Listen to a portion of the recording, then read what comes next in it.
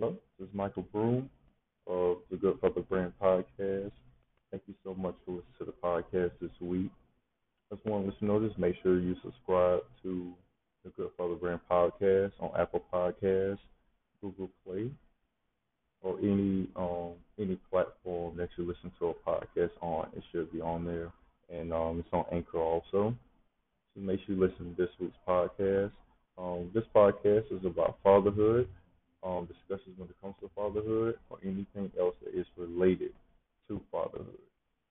So this week is going to be a very good episode. I actually have a guest this week. His name is Mark Winkler, and he is a father, family man, and he's a youth and parent advocate. And he's also author of the soon-to-release book, and it's called My Daughter's Keeper. So just want to let y'all know what y'all getting yourselves into this week. This is episode 11 of the Good Father Brand podcast. I hope y'all enjoy it this week. Just let you know that, like I said before, just give me a subscribe, listen, anything like that. Also, make sure that you tell a friend, tell a friend, tell a friend about this podcast. That would be a great help. I want to spread the awareness of fatherhood as much as I can. Um, there are any speaking opportunities that if you want to contact me in regards to fatherhood, if you want to invite me to speak somewhere or to give words of encouragement or to help out anything in regards to fatherhood, I'll also be glad to do that also. Just to let me know about it. All right, without further ado, I'm going and get the interview started. Y'all enjoy. All right, everybody. This is new episode of the Good Father Brand podcast. I have a very special guest with me right now. He is a family man, youth and parent advocate, and of author also, and a father, and of the book that's going to be released soon called My Daughter's Keeper. I got Mark Winkler on the line with me. And thank you, Mr. Winkler, for being a part of this podcast. It's my pleasure, Michael. I look forward to talking with you. Yes, sir. Yes, sir. And all right. And usually with the podcast, I usually ask this one main question. I usually ask the relationship that you had between you and your father. You can go in and break that down for us just to see how the relationship was with you and your father. That's usually the first thing I usually ask. That's a great question, man. I mean, it was the relationship with my father. It was kind of in two parts. I didn't live with him when I was up until the age of about 11. I flew back and forth between the Midwest and New York, where he lived, and I was very young. So, I mean, as a kid on the plane, I loved it. My father, seeing him, I didn't know him too well, but I got to know him a little bit over the summers, and that was fun. And then around the age of 11 or 12, I started living with him full time. And that was a different experience. Oh, wow. So it was the fun dad was not so much present, because now it wasn't him trying to put as much fun time in the summer as he could.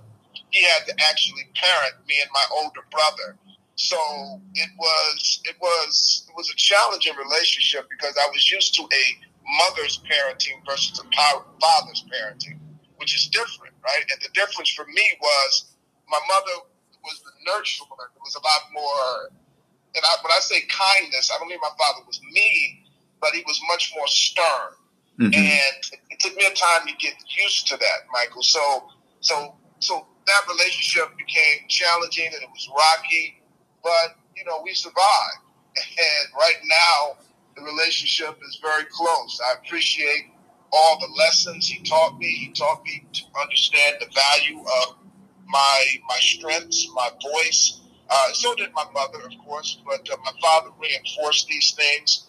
And he taught me to understand that I shouldn't take no for an answer, meaning that if I'm pursuing a business venture or something that I'm really passionate about, and I'm meeting roadblocks, don't stop at the first door. If the first door says no, You have to challenge that no. You have to go around that no with ingenuity possible. So he taught me that, man. So I'm grateful for that, and I'm grateful for the sternness. It taught me a lot as well, man. Wow. Yeah, that's pretty awesome. So before that time, you just flow out and saw them, like during the summers or weekends and stuff like that. So it did become a transition between that and actually living with them. So it's like, oh, fun dad is basically out the window because he has to do the consistent day to day now. So I can see how that can be a different difference. Meals, he had to wash clothes.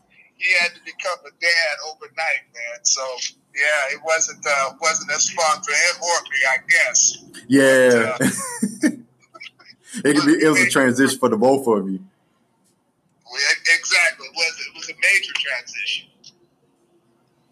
I can fully understand that. I know on my podcast they always hear the stories about my dad before, but I do want to introduce that to you. My experience is actually the opposite. I actually grew up without my dad. Probably between the ages of probably between like 3 or 4 years old and the time I actually graduated high school at 17. I only seen him I've seen him maybe 5 times. That's it. Like he'll show up every few years. But every few years I have like 3 or 4 like new siblings. Like every time I saw him. So like the amount of siblings that I had grew as time passed. So I really didn't have the greatest relationship with him. I mean, even as an adult, it's been still on and off. And so I had to go into a situation I actually had to like forgive my dad and to move forward, especially when I start having kids of my own. I had to go through that transition. So it's interesting to see other perspectives of fatherhood. That's why I always ask that question of like the relationship between you and your dad, because everybody's relationship with their father is different. It's an important question, Michael, because relationship you have with your parents and your children. You are, because a child often, even without knowing, man, I found that a child would emulate their parents' behavior, their parents' actions, their parents' beliefs, and the more closer you are with your parents, the more you imitate those things. And just the opposite, the less closer you are, sometimes it's a harder journey to know just how to bond with your child. Not impossible. A lot of people overcome that challenge, but we're human beings, and we learn through example. We learn through seeing things, hearing things. And so, those who are without father, without mother, and when they become a parent, man, that's they have to look to other examples, and then they have to look to themselves. I feel like what have they become as a person? But that's a great question, man. I appreciate the question. Oh yes, sir. Not a problem. I always want to introduce that. I always start off with that because it's a great way to learn about someone, of how they grew up with their parents, like what their experiences was like, what were the challenges and struggles with that. Like, because for me, I know I had to deal with like like with identity, especially I was a male. And, growing up without my dad, that's okay. Like you said earlier, I had to look at other examples. It was either movies, TV, or the males that I experienced, like basketball coaches and males in the church. Because I'm a preacher's kid. My mom was a pastor, so I got to see other males within my church. So I just went by what I saw. So like, and now for me, that was my learning curve. But that was pretty much my thing. And next thing I want to get into is I want to actually just talk and discuss real quick about the relationship between you and your children. Okay. And go ahead. Well, I mean, that's it's funny. I'm both a biological parent and a step parent. Oh wow! Right? And so there's definitely two dynamics working there. So as a biological parent, man, of course, I'm getting to bond with my child, and the child is bonding with me, and we're experiencing all the things that a parent and the child can experience. Some normal growth and development of a child, and teaching the child at their developmental stage where they are, going out, experiencing life, just finding out what the child likes and helping the child develop. In this instance, I have 3 daughters, helping my biological daughter develop her interest and getting out of her way, right? Mm-hmm. Not trying to impose what I feel, this is what you should do, but being a guide, really helping to guide her in the spaces where she is and where I feel where she's expressing where she wants to go. So I feel complete freedom in doing that. I don't feel encumbered in any way, meaning that I don't feel like I have to watch my steps. Now, I mean, I do have to watch my steps, and as a parent, you have to make sure that you're not feeding your child the wrong, diet of information or even, physical food, right? So, I mean, I have to, and spiritually, so I have to watch out for those things, but I don't feel imprisoned as a father in that I feel like I can freely do these. I have the opportunity to make mistakes in that parenting dynamic with my biological child. For my stepchildren, it's different. I feel a little bit more constrained. I feel that I have to watch my steps more. Now, I don't mean this in a negative way. I mean, I am not the biological parent, right? So I have to be very careful about overstepping those boundaries. I can't say, like I would say to my daughter, hey, you can't do that. You're going in the wrong direction, or let's talk about it. I have to be more clever, and I have to watch. I be very careful with my tone. Even with my daughter, of course, I'm very careful. But if I say something passionately, my daughter knows me now, and she knows that I'm speaking to her passionately about something that I feel strongly about what she should or shouldn't do. She understands that now. My biological children, they still have that thought in their mind that you're not my father. So tone is very important, because if I express myself in a certain way, they can take it as a parental order, right? And that creates a wall. So I have to, with them, my relationship is a lot through their mother, meaning that, I'll speak to the mother and I express, kind of what I feel, what I'm thinking, and she will oftentimes interpret that to her girls, to the daughters. But I'm starting to develop a relationship now with them, and that's through trust and through time, figuring out, kind of their rhythm, and they're figuring out my rhythm. But I found that I have to be very careful, and I can't rush with things with the stepchildren. Got you. It's like you don't want to rush that process. You want to take your time and be patient with it. Right, exactly. Got you. And how long have you been in their life when it comes to being a stepdad? Well, technically 4 years. I knew them perhaps a year and a half before that. But really only about, my wife will be married now 4 years. Actually, we just celebrated our 4th year anniversary. Oh, wow. Congratulations. 4 years. Thank you. So technically 4 years as a step parent. Cool. Yeah, that's definitely going to take some time. For me personally, I've seen, like, I kind of experienced a stepdad situation, but I was an adult by that time. So it was a little different, but like, I can see why, you would take your time and be patient with that. When it comes to that, yeah, I wouldn't necessarily say I have step kids, but I don't. I got 2, but I have 2 kids, but one is biological and the other isn't. Just because I just wanted to, I just accepted that child into my life at an earlier period of time, just because the father wasn't involved. He didn't want to be involved or anything like that. So I just basically stepped up and just accepted that, But so yeah, but I have 2, but I know that my kids will probably go into a stepfather situation in the future. So that's good to know that I got that in the in the back pocket. So that's very informational. I do have to ask, what are the most challenging things in your opinion when it comes to fatherhood? You can use your experiences or experiences that you've seen. Well, I think, and part of it is I'm experiencing one of the challenges now, but I think one challenge is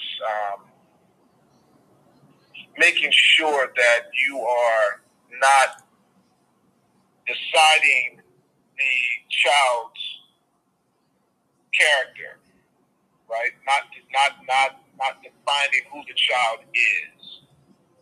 And what I mean by that is you have to be very careful and listen for cues about what the child likes, what the child is saying that they are gravitating towards in terms of interest, and be involved in that process and not be judgmental in that, right? Mm-hmm. Not saying, well, no, I don't think that's good for you. I think this is what you need to do. That's interfering. That's sort of taking over the child's existence. And I think parents have to be very careful about that. And I have to be very careful about that because I was raised, a certain way, to think a certain way, do certain things. And, some of those things worked great for me. Some of those things, didn't work great for me. And I have to, be very conscious when I'm telling my child to do something, in that, am I telling my child to do something just in a robotic way because that's what I learned as a child and as a young adult, or am I telling the child based upon what the child is experiencing, right? And that sometimes takes it's an effort to do that because sometimes you have to make very quick judgments, right? Mm-hmm. Or quick decisions. But even in those quick moments, you still have to say, how does this best serve the child's interest, my child's interest, and where I feel my child is trying to go? Now, some people will say, well, your child doesn't know. They're a child, right? But if you think back, when we were children, we had likes, we had interests, and at a certain point, we started to wonder, where did those things go? And we matured and grew up, and some of those things were our passions, man. Mm-hmm. Some of those things we really loved to do, but because our parents didn't understand it, they didn't support it properly, or we may have gone through a certain education where we didn't learn enough to really to take and monetize and make money off of that. So one of the challenges is making sure that we're not drowning the child in what we believe as an adult. We have to say, what are they experiencing? That's one challenge. Another challenge as a father, man, is, and I'm going to speak as a father with a girl child, is that, you have this child who, 1, 2, 3, 4, 5, 6, 7, 8, she's your little princess, right? And you are her center of her universe. And as the child gets older, my child is turning 12 soon. Oh, man. I'm starting to see, Michael, that I'm becoming less of the center of the universe. She still loves me, but there's a lot of other influences coming in there. Mm-hmm. And I see that, I'm preparing myself for those teenage years, man. So when you said the question that you experienced or heard experience, that's a challenge that I'm bracing myself for. But I'm doing it, I'm going to try to do it in the way that I have been doing it as a parent. I give you an example. My child recently wanted to get her hair cut, right? Mm-hmm. And she has very long hair right now. She wanted to get it cut very short, right? And my initial response was no, right? And then I started to think about that no. Like, why am I saying no? Right? And I realized I was saying no because my mother and my aunt, they say no. Right? They have this ideal of what makes a girl or a woman beautiful, and it's long hair. Mm-hmm. And so when I talk about things and how I was raised as a child, that is still in me. So my daughter said something to me. She said, Dad, look, I want you to give me an answer about cutting my hair, not based on gender racism, she said. And correct her, let her know that's gender bias. Not gender bias, not what your mother wants, not what our aunt wants, not what you want, but what I want. And so she said, based upon that, give me an answer. And I didn't have a reason for my no, Michael. I didn't have a reason for my no because she eliminated all the reasons why I would say no. So yeah, she took that all away. That was very smart on her end. That's what I'm talking about, man. So they they have these places where they're going, but who they're becoming, and we have a choice as parents to either help them or block their way. And we're teaching lessons when we do that. For instance, real quick, if I would have said no, I would have told, and it would have been based upon the reasons, like I thought that, women have long hair, my aunt, my mother doesn't want it. That's teaching her that she should base what she wants on what other people want. Mm-hmm. And that would have been a very negative lesson for her. So, there you go. Got you. Wow, I can see how that can be a challenge. My daughter ain't gonna be in her teenage years for another 13, 12 years, so I'm good.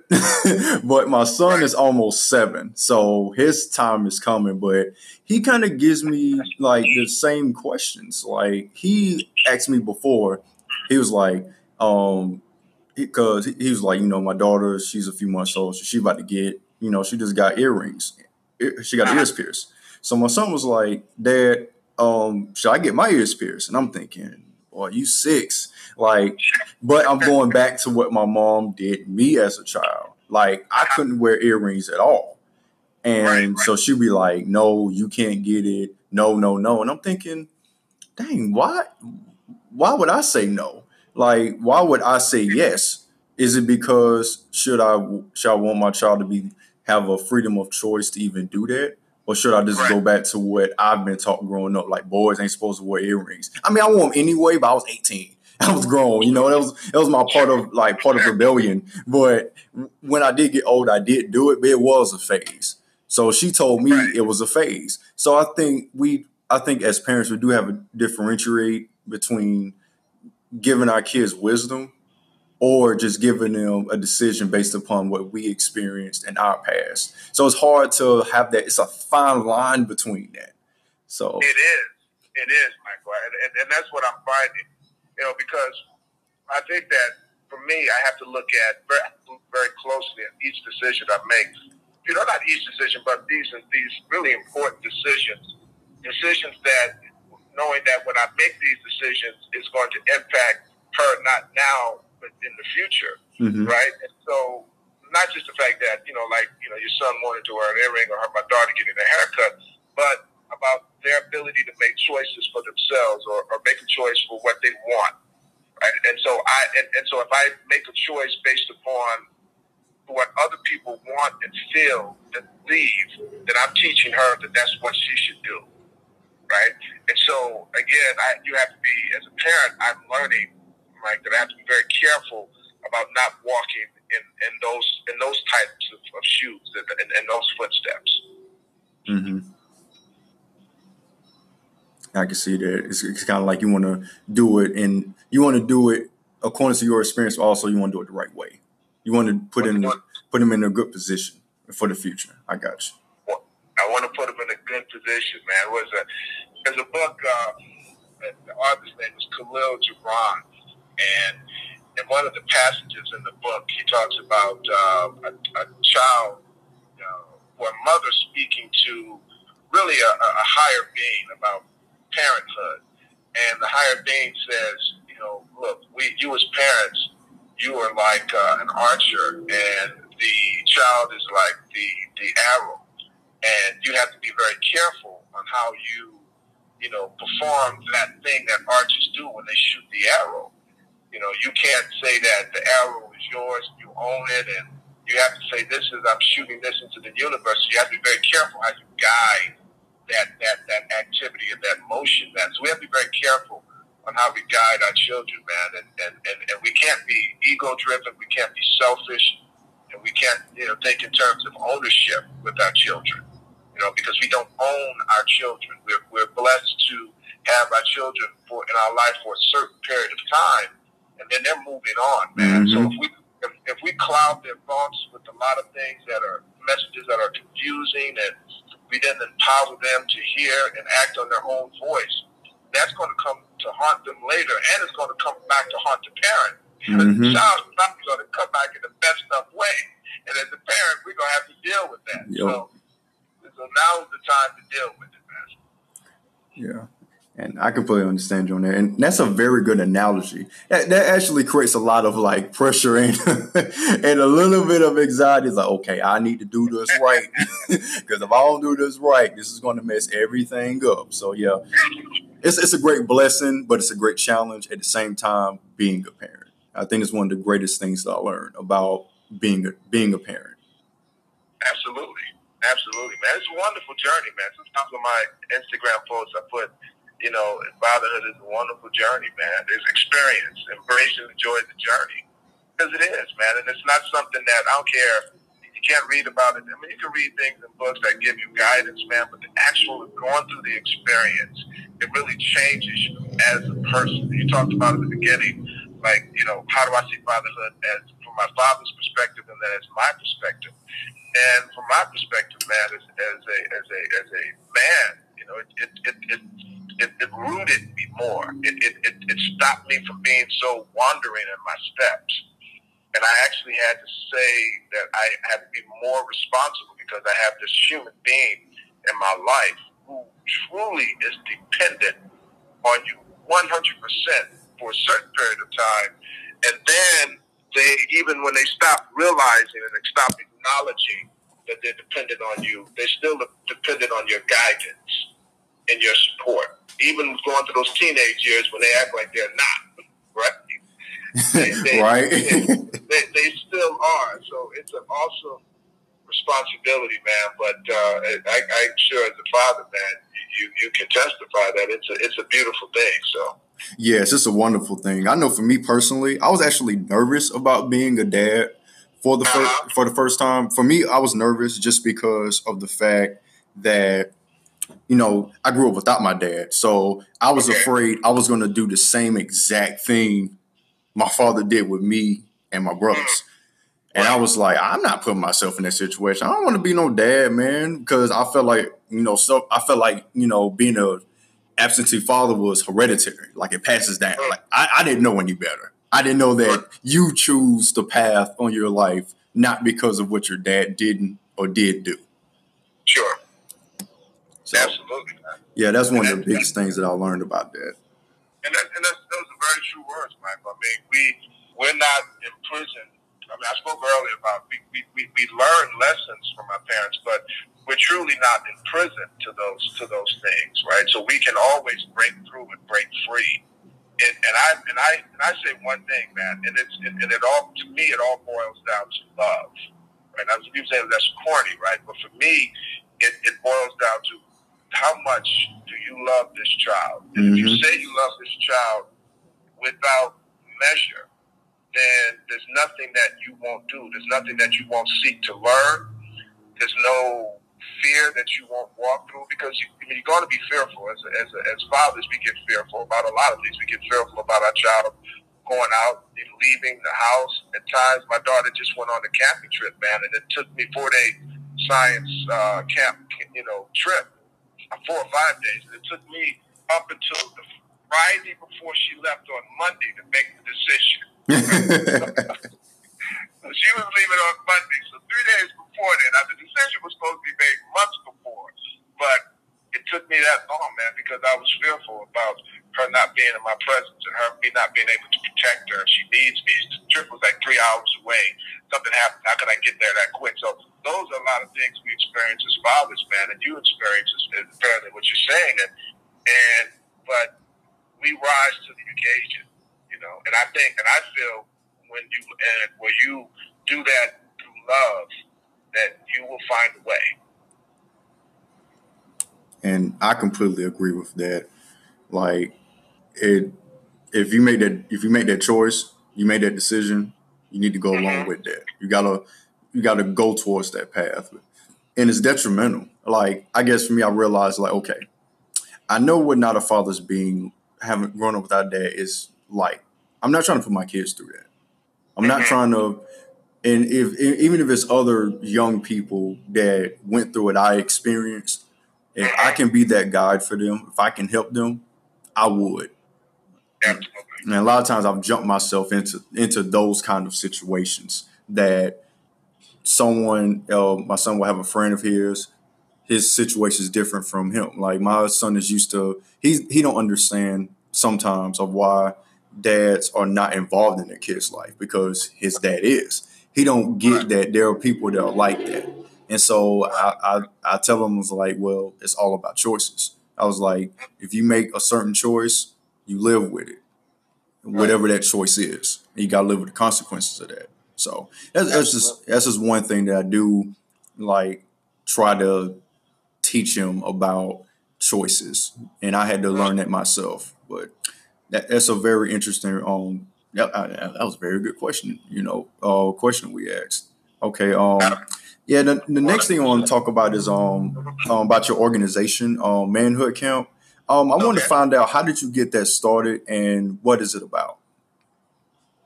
Well, I think when you mentioned about, you sort of speaking to your child's friends, and I think as fathers, as parents, really, we're natural mentors, right? I mean, it's in us to do that because we do that really with our children every day. Parenting is a type of mentorship.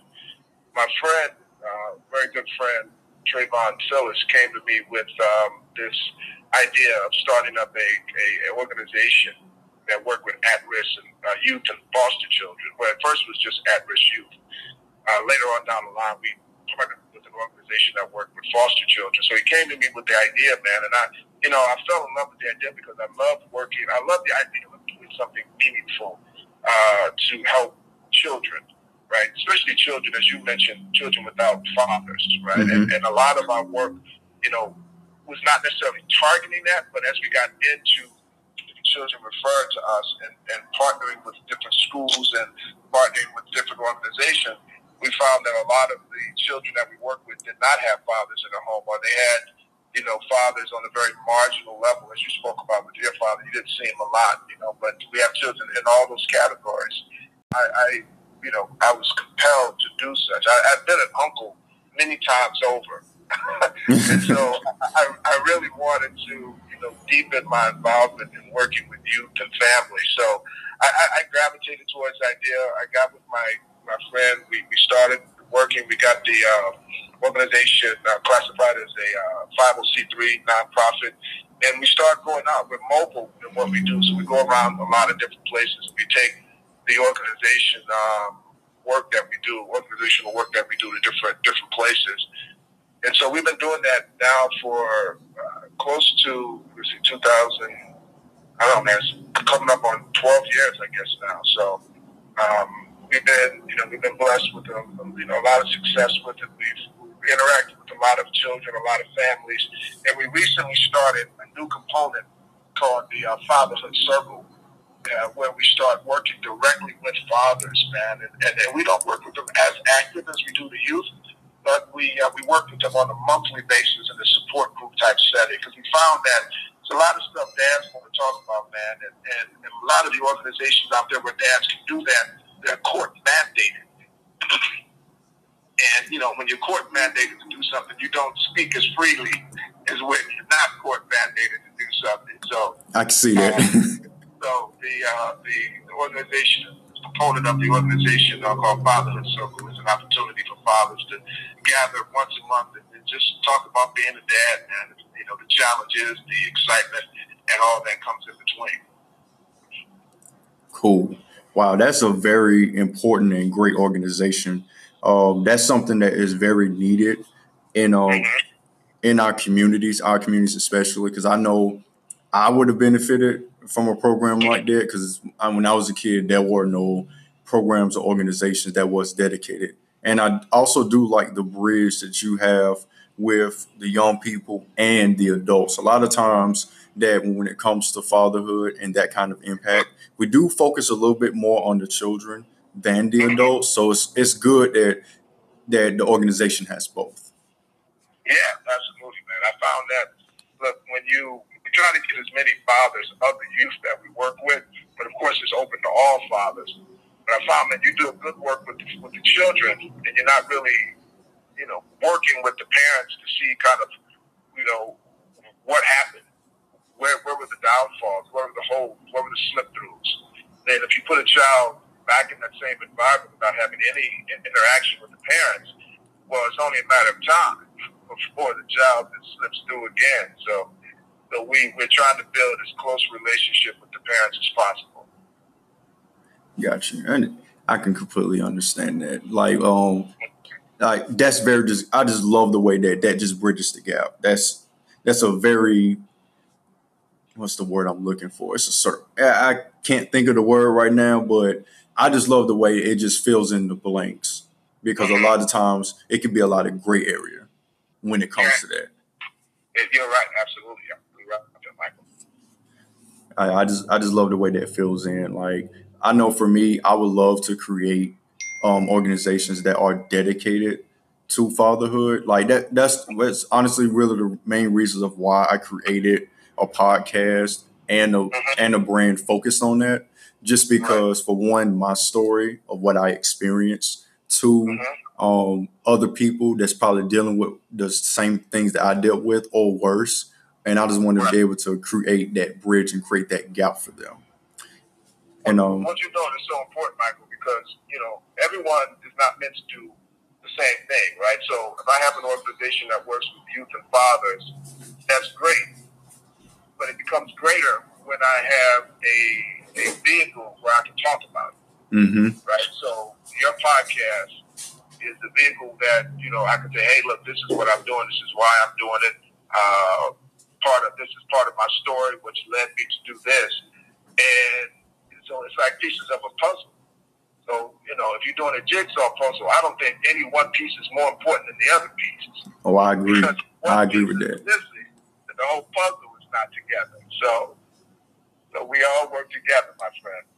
Yes, sir. I'm just glad that we're able to basically connect the dots when it comes to fatherhood as a whole, because I know it's not a monolith. It's not just one thing. It can be various other things that leads to the overall journey of it. Absolutely. Yes, sir. And I do want to talk about just a little bit about your book, My Daughter's Keeper. Can you explain to me what that's about? Well, it came from my experiences. It's inspired by my experiences and other fathers' experiences, but it's about a father who loses custody of his daughter through a series of experiences. And he goes on a journey to get his daughter back. And in the course of the journey, he not only, has to deal with, the court, the child protective services, police, and a bunch of other things, but he also has to deal with his own character, his own faults that led him to make the decisions where he was put in a position where he was in a relationship that was not necessarily suited for, two people to have a child, right? And so as a result of that, certain things happen. And so it's a very honest book. It's a book that looks at, a person, a man, and decisions that he should make, and decisions that he must make once he's on a certain path.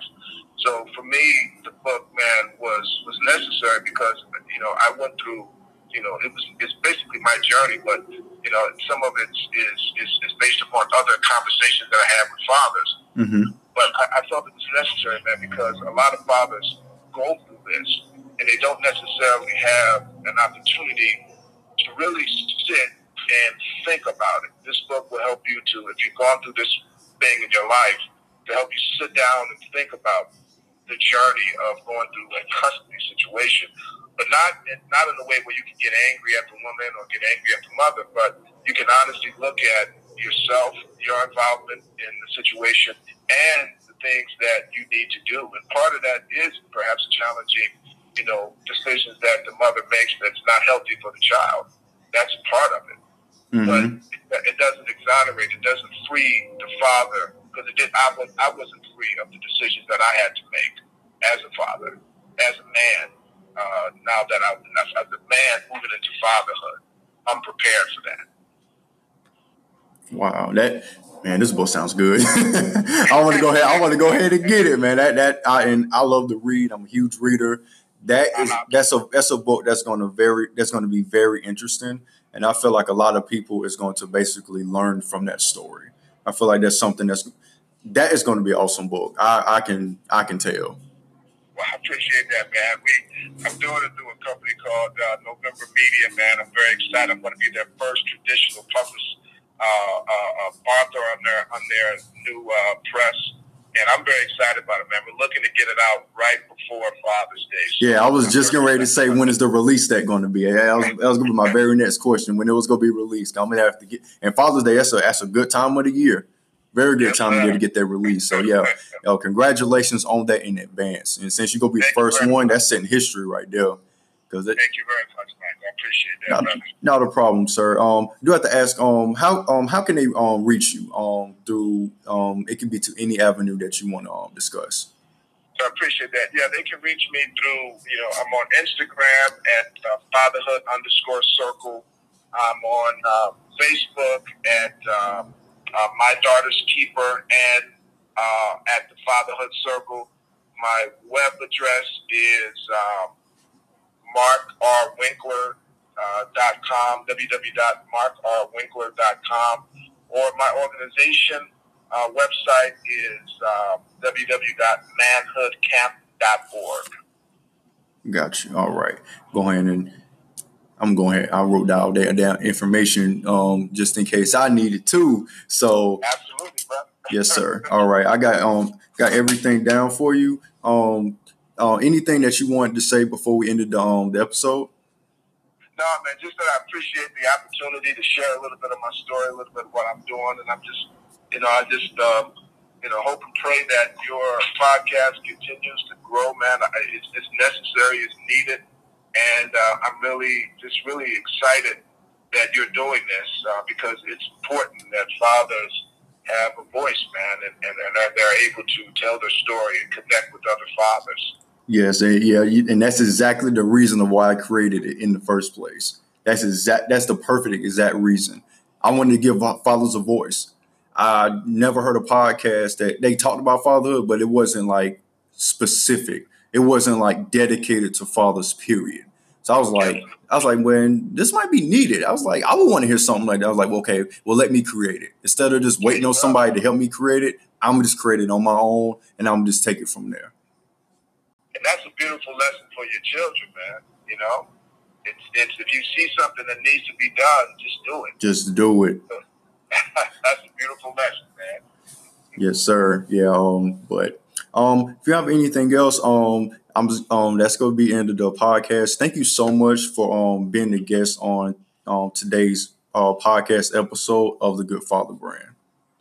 Thank you, Michael. Thank you very much. All right, not a problem. All right, I went ahead and